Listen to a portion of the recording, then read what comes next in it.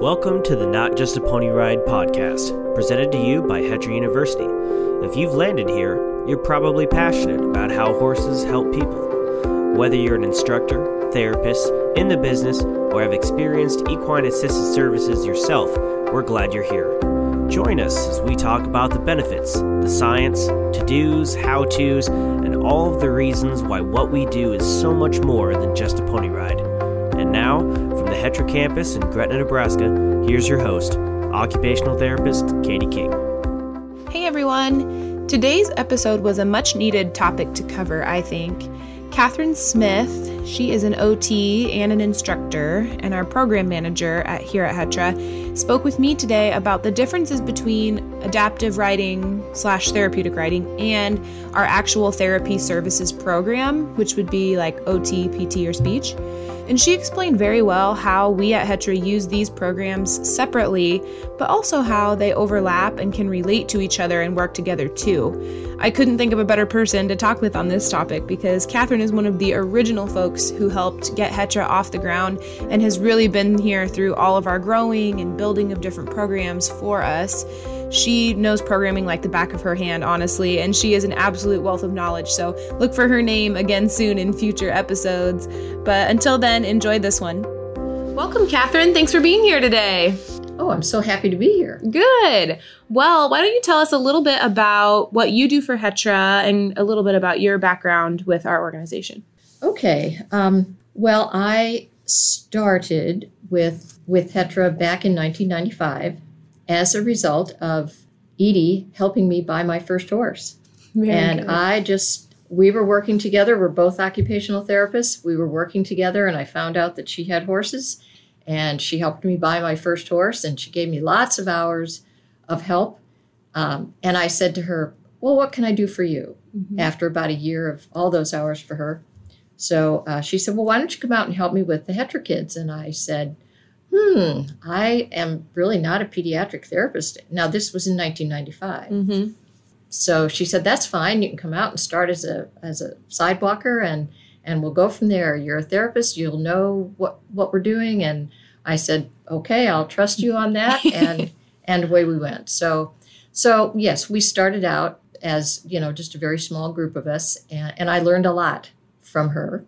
As the program grew, then I got a barn, and the program grew into my barn. And then a few years ago, we moved into here. So when I was operating a barn, I did a lot of things in addition to treating a number of participants myself and overseeing the work that other people were doing in the barn, and managing the horses and things like that. Now, luckily, we are all under one roof. We've got special people to do all of those other functions. And so I still do some treatment, but I work with the other therapists and the instructors in terms of documentation and, evaluations and deciding which programs people should go into. And now we're doing a lot of projects. So I'm involved in some of the project development, and it's a very exciting time. We have grown a lot over the years. Yes, it sounds like it. Grown from buying your first horse to hosting Hetra at your house for a while, and now we're here. And we just it's amazing to me to hear the story of Hetra over the last 30 some years, to where we've grown from one participant to now we have programs and projects happening all over the place, like even this podcast. I mean, right. I'm only, one person doing this project, so you can imagine what everybody else has on their plate too. It's really exciting. It is exciting, and I think because of COVID, it has pushed us to do things that we've talked about for years and just really didn't have the time because we were so busy with all the treatment. And so this has been, it's been kind of a blessing almost. Yeah. And I would say that it's definitely a silver lining from COVID for sure. I'm curious, Catherine, what would you say to people that they may have the same kind of feelings that you guys did? You were so busy getting Hetra off the ground, getting Hetra going, and the therapy services and adaptive riding and all the things that, you typically think about when you think about a barn such as ours, all these extra projects and you have all these ideas, but you don't have the time to do it. What would you say to the people that, feel like they don't have enough time or don't have enough, energy or things to start doing some projects like this? Well, I think if they're working in a small organization, if they've got a small barn, I think that it's more important to be focusing on the participants that you have and making sure that those things are as good as they can be. And then we have a large staff. We have, 13 full-time people? So the work is divided amongst a lot of people. I think in 2014, when we moved into this big barn, we had, I believe, 6 full-time people. So in that short time, we've added people as things have grown. When there's only 3 or 4 people to do the treatment and the horse management and the finances and the fundraising, if you can do that well, that's great. And wait until you are able to add some staff. The whole idea of having a development department was just unheard of. Oh, well, I don't remember when we first started that, but it certainly was not at the beginning. Right. So it's, and to pick out 1 or 2 things that you can do. I can't tell you how many projects there are going right now. I've looked at lists of projects that and are in our computer programming where we keep all of our information. We have a projects tab, and there's probably 15 to 20 projects listed right now. It really takes a lot of people to do that kind of thing. But if for people that are just getting going, I think having a good foundation and we established a good foundation, and that's why we've been able to sustain ourselves during the times when things got rough. 2008 was kind of a scary time. There was a financial recession, and everybody was looking around at, are we going to get money from our donors, right? That aren't doing as well. But people have seen how effective what we do is, and so they're willing to support us through those times. Yeah. So having a good foundation is really the key, I think. Well, speaking of that firm, solid foundation, I am excited to talk to you a little bit today about 2 of, I would say, our foundational programs, and those are therapy services, so PTOT, speech programming, as well as our adaptive writing or therapeutic writing program. Those 2 really have been really instrumental in our foundation, wouldn't you say? Right.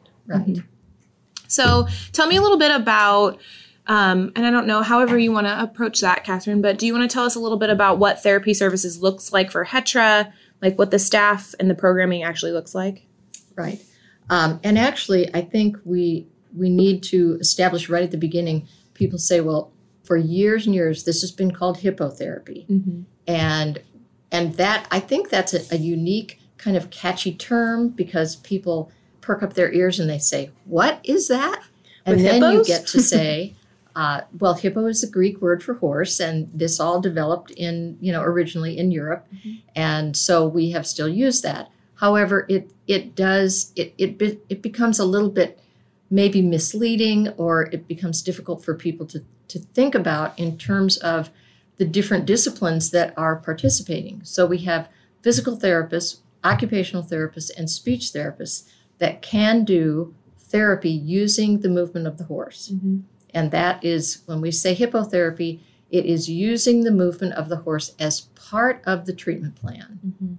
For our therapists listening, it's more like hippotherapy is a modality you would use in treatment. Yes. So there's a lot to know about the horses and how to use the horses and how the movement of the horse affects the participant. And so we'll talk about that. But also, then people always ask, so what's the difference between the therapy services or hippotherapy and adaptive writing? And adaptive writing for years and years was called therapeutic writing. So please forgive me if I slip into that term, but I do sometimes. So adaptive writing it's an equine assisted activity where people with disabilities can benefit from the movement of the horse through riding lessons, essentially. I mean, most of the people that we transition into adaptive riding or that come and we evaluate and we say, oh, yes, this person would be perfect for adaptive riding. And they don't need to go into the therapy services part. They will benefit. They're going to get all of the same work on their balance, their strength, coordination, taking turns, paying attention. There's a lot of cognitive things that we can do with the horses. And sometimes we do groundwork. And groundwork is grooming the horse, where the person is not actually riding, but is standing on the ground with the horse and doing something like grooming or leading. Or learning how horses, what they eat and how we feed. And I mean, there's just all kinds of things that can be learned. And our participants oftentimes are very interested in those things just as well as the riding. This episode of the Not Just a Pony Ride podcast is sponsored in part by Equiforce. Equiforce is a database that allows you to track every facet of your organization, from horse, donor, and volunteer management to scheduling, grant tracking, incident reports, and tracking participant progress, too. This is not a one-size-fits-all setup. Instead, Equiforce personally works with you to learn how your facility functions and takes note of your specific terminology so that they can create a unique system to match the needs of your organization. And of course, Equiforce provides an ongoing training and support so that your database can grow with you. Visit them at www.equiforce.com. That's EQUI-FORCE.com. Hippotherapy or therapy services, that is done on a one-to-one basis. So the therapist has one participant on a horse. They have anywhere from 2 to 4 helpers. So we've got a horse leader, always have a horse leader. We may have 2 sidewalkers, or we may have 1. Sometimes the therapist acts as the other sidewalker. Sometimes they only need 1. And then oftentimes we have an instructor assistant. When we do therapy using the horses, oftentimes we use toys or props or games to get additional muscle activity or balance work or whatever it is. And it helps to engage the participant if they need to be doing something while they're riding in order to stay, engaged with the therapist and the whole process. So there can be a number of people, but the therapist is in charge of that group. In adaptive riding, we have, at least in our program, we have 2, sometimes 3 participants, and they are taught by one adaptive riding or therapeutic riding instructor. So the instructor is not necessarily a therapist. Now, most of our therapists are also PATH certified instructors. Cross your fingers. Yes. Hopefully I will be. You will coming be. in May. Nobody is even concerned. We are absolutely sure you will do that. But so those are group sessions. We never have more than 3, partly because of the size of our arena. And we are very, very safety conscious.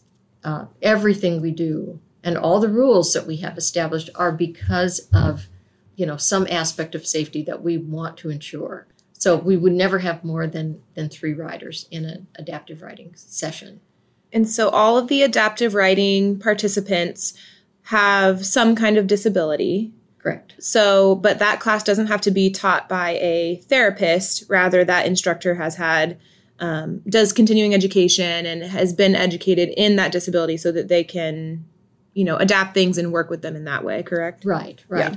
And actually, when people come into our program, they are evaluated by a therapist. And so if someone is not going into hippotherapy, is not going into therapy services, but rather is going to be going right into adaptive riding, the therapist that's done the evaluation will be communicating with that instructor about the disability and will make recommendations as to the types of activities to do or not to do with that person. And then the therapists are always available if the instructor has questions, or if the family has questions. That is part of my role as program manager. I am oftentimes more available, especially when the parents are here. Right. When an instructor has a class of 3 participants and they're dismounting, at the end of the class, they dismount. The first person gets off and goes out of the arena.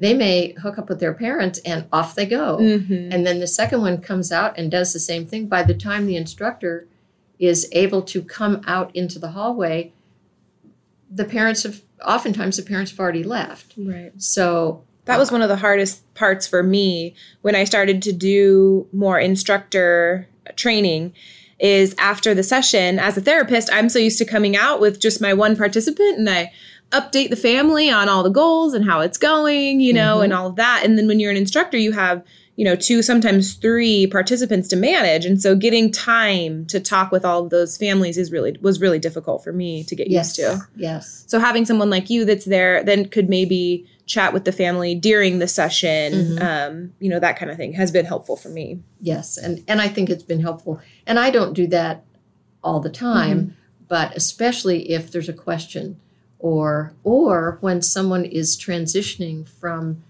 therapy services into adaptive riding. Oftentimes there are questions. It's interesting that some parents, it's not unusual, but to me it's very interesting that if they've had their family member in therapy services for quite a while, they very often get very attached to that therapist. And then when the therapist is saying, well, really, this young person is really ready for more riding, and this is the better programming for them. Sometimes the parents are a little bit reluctant to let go of that therapist and go into a group situation. And so for me to be able to stand in the observation room, the parent observation room, and watch them, and that way I can point out things like, you see, there are 2 sidewalkers. We're still working on balance. We're still working on these things, but this is going to give this person, the rider, a lot more confidence. And challenge and all of that.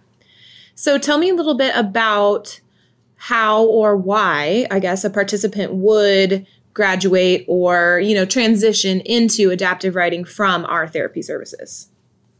Well, our therapy services, the whole goal is to work on whatever disability they come in with. And oftentimes there's weakness, there's balance loss, they may have a lot of trouble even just sitting up. But over time, that improves. And you'd be amazed at sometimes how fast that improves. Other times it takes a long time, but they keep making little gains, and pretty soon they are sitting without having a lot of help to sit up, or their legs have stretched and relaxed and they can sit more normally in a real saddle. And they're interested in being able to get that horse to go where they want. And so we look at what things they have to be able to do in order to be in a group setting. And one of the things is that they need to be able to pay attention to someone who is in the middle of the arena as opposed to someone that's standing right next to them. Right. That was hard for me. Yes. That was maybe the hardest thing when I started doing instructor training too, was as a therapist, I'm so used to one-on-one. Sometimes I'm sidewalking with my participants even, like I'm that close to them. And then when you start to do your instructorship, that you want to teach from the center of the arena so that you can hear everybody and talk to everybody. And that was really hard for me. Yes. That's hard for everybody. And to position yourself so that you can continue to see all of your participants most of the time. And you can't do that if you go off into a corner and stand with your back to the whole arena. You've got maybe at least 1, maybe 2 other participants that are you're responsible for them. Yeah. So then when our participants make the jump from therapy services to adaptive writing, it's important that you can, because you do have to split your attention when you're in adaptive writing, regardless if you're in the center of the arena or not. So those participants need to be able to have that focus and attention, a little bit of like self-monitoring skills almost to do what they need to do without you being right there. Right. And if there are things like maybe they are somewhat hearing impaired, then as an instructor, the instructor is going to make sure that the sidewalkers with that participant know that that may be a problem. So if the participant isn't hearing what the instructor is saying, that they know to cue that person. Yeah. So we use, I think, in both settings, in both the therapy services and the adaptive writing, we can really get our sidewalkers, our volunteers involved in meaningful parts of the therapy.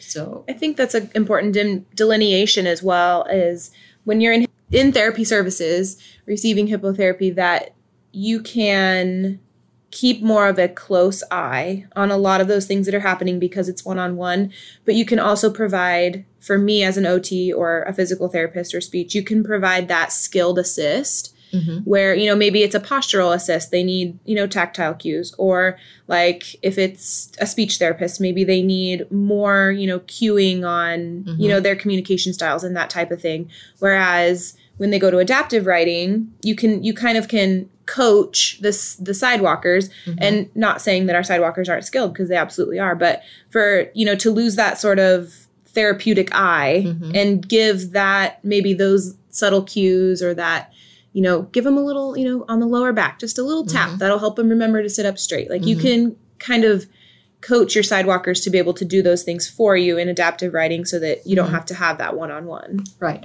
But the participant has to be ready for that. Right. So that, and one of the things that I used to do when I was doing more of the therapy services and transitioning my people would be to ask the other therapists. Oftentimes we've got 2 or 3 therapists working in the arena with us. And I would say, I need to practice with my participant today. So I'm going to stand in the middle, and would you guys all kind of do the same, like for exercises? Let's do warm-up exercises. So maybe their participants could do some of the warm-up exercises with their help, or even without their help. But and then I would give some cues for my participant to do certain activities without me being right next to them, and just see. And if it didn't work, then I knew we're not ready to transition. But if they are, then that's a good way to have an idea, and to show the parents too that it's time that we start doing this. We can always move them back. I mean, if it doesn't work out, we can always move them back into therapy services. This episode is also sponsored in part by Wooden Horse Corporation and the Equicizer. The Equicizer is a handcrafted, non-motorized mechanical horse used by equine-assisted service programs worldwide. The Equicizer requires no electricity, tools, or maintenance, and can be used indoors or out for evaluations, warm-ups, stretching, mounting, dismounting practice, and volunteer training, fear, and build confidence with students, clients, and volunteers. It can easily carry the weight of 2 adults, offering the unique option to ride tandemly. To learn more about the Equicizer, visit equicizer.com. That's EQUICIZER.com. The other thing I think it's interesting about adaptive writing versus our therapy services is the types of goals that we're working on too. And at HETRA, just so our listeners know, obviously for therapy services, we have goals, and we write therapy-related goals, just like you would in a clinic or, hospital setting, maybe a little less ADL-based, maybe, right. Because we're not dressing while we're sitting on the horse, but we are working on very therapeutic skills. And then when they transition to adaptive writing, they're working on more of the writing skill. Right. So even though they're still receiving some of that therapeutic benefit, like building core strength to, sit up, or maybe in adaptive writing, they're building lower body strength, but that looks like being able to hold 2-point, or something like that, where the goal is more writing skill based. Right. And I guess I don't know, do all adaptive riding programs set goals and do all that? Is that a requirement?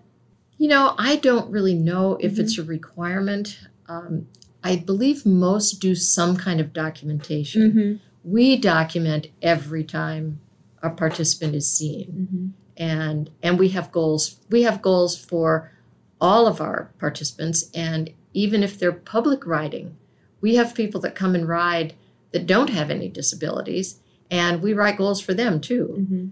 I believe they should. I think that is, I don't know how you progress somebody without having specific goals. Right. It's just like for us in our own personal lives. Right. How are you going to get to where you want to be if you don't have a roadmap? So, yeah, writing goals is a really good way to see, obviously, if you're making progress and staying on track towards, what kind of endpoint you want to get to. Right. And I think at Hetra, it's especially interesting because we have levels in our adaptive riding program, right? 1 through 5. So our participants, we can set goals to get them to the next level, if you will, where their skills continue to advance. Right. Can you tell me a little bit about our levels process or what kind of that looks like? Well, a while back, we decided that because we had so many questions about, when is a rider really ready to not have a horse leader clipped on? Or when is a rider ready to go from just having the reins clipped onto the halter to actually using a bridle? And those kinds of things came up. So we sat down and we said, okay, we might as well, instead of just addressing those issues, let's talk about the whole spectrum. So what would be our beginner? What are the beginner riders expected to do? And then each level builds on the next. And I believe it's level 3 before they are even thinking about using a bridle. Yeah. I have the level forms here and kind of in front of me, and it's really thorough and very structured, and my structured side of my brain appreciates that.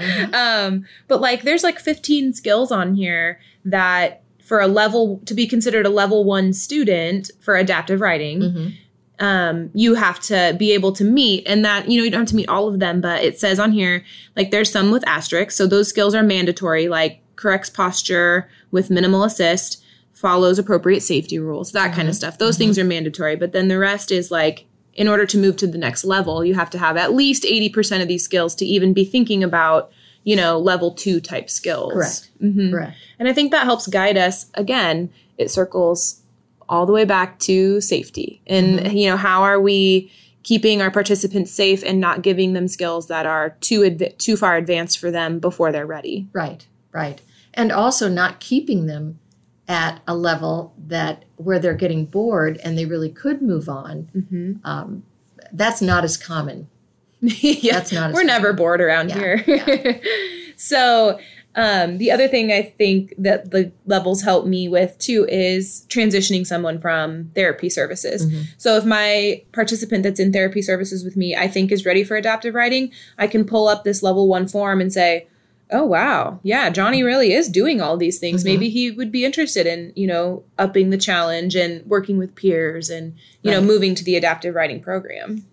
The other part of the levels is the cantering checklist. Yes. Right? Everyone's always striving to get things checked off on their cantering checklist. So I think those are all good things that we do just to maintain safety and structure. Yes. And that cantering checklist is pretty hard. It is. I have it right here. Yes, it is. They really have to be able to control their horse.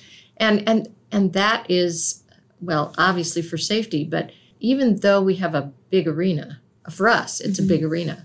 If they're riding in an adaptive class on one half of the arena, and we have another class going on the other side of the arena, we do have a barrier set up, but still the person really needs to be able to control that horse if they're going that fast. And of course, if they're cantering, they do not have a horse leader.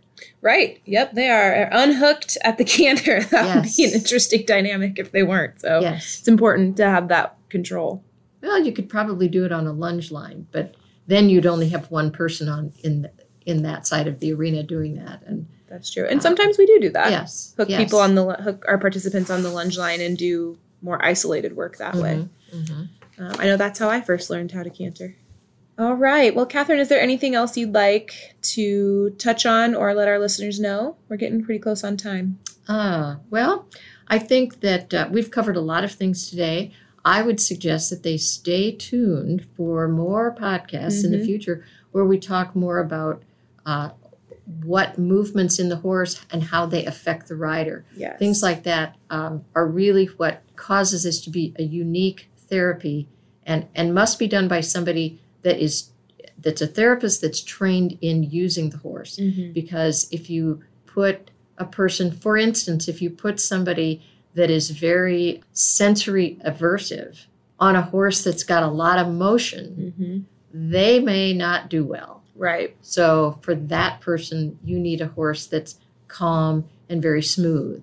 So we do a lot of discussion with our horse manager in terms of trying to pick out the right horse for each person. So, and I'm sure we'll have podcasts that go into more detail on those things in the future. I'm really looking forward to diving a little bit deeper into that, because I know if you are a listener of our podcast, the last, almost all of the podcasts we've done so far, we've mentioned something about, the horse movement and how it impacts our rider, which that's what we do. But I think there's so much more to those little things, like you said, sensory needs, postural strength needs. And that goes for both sides, therapy services and adaptive riding. I mean, we have to really be aware of that, especially for programs that might not have therapists in their program. Maybe they only have instructors.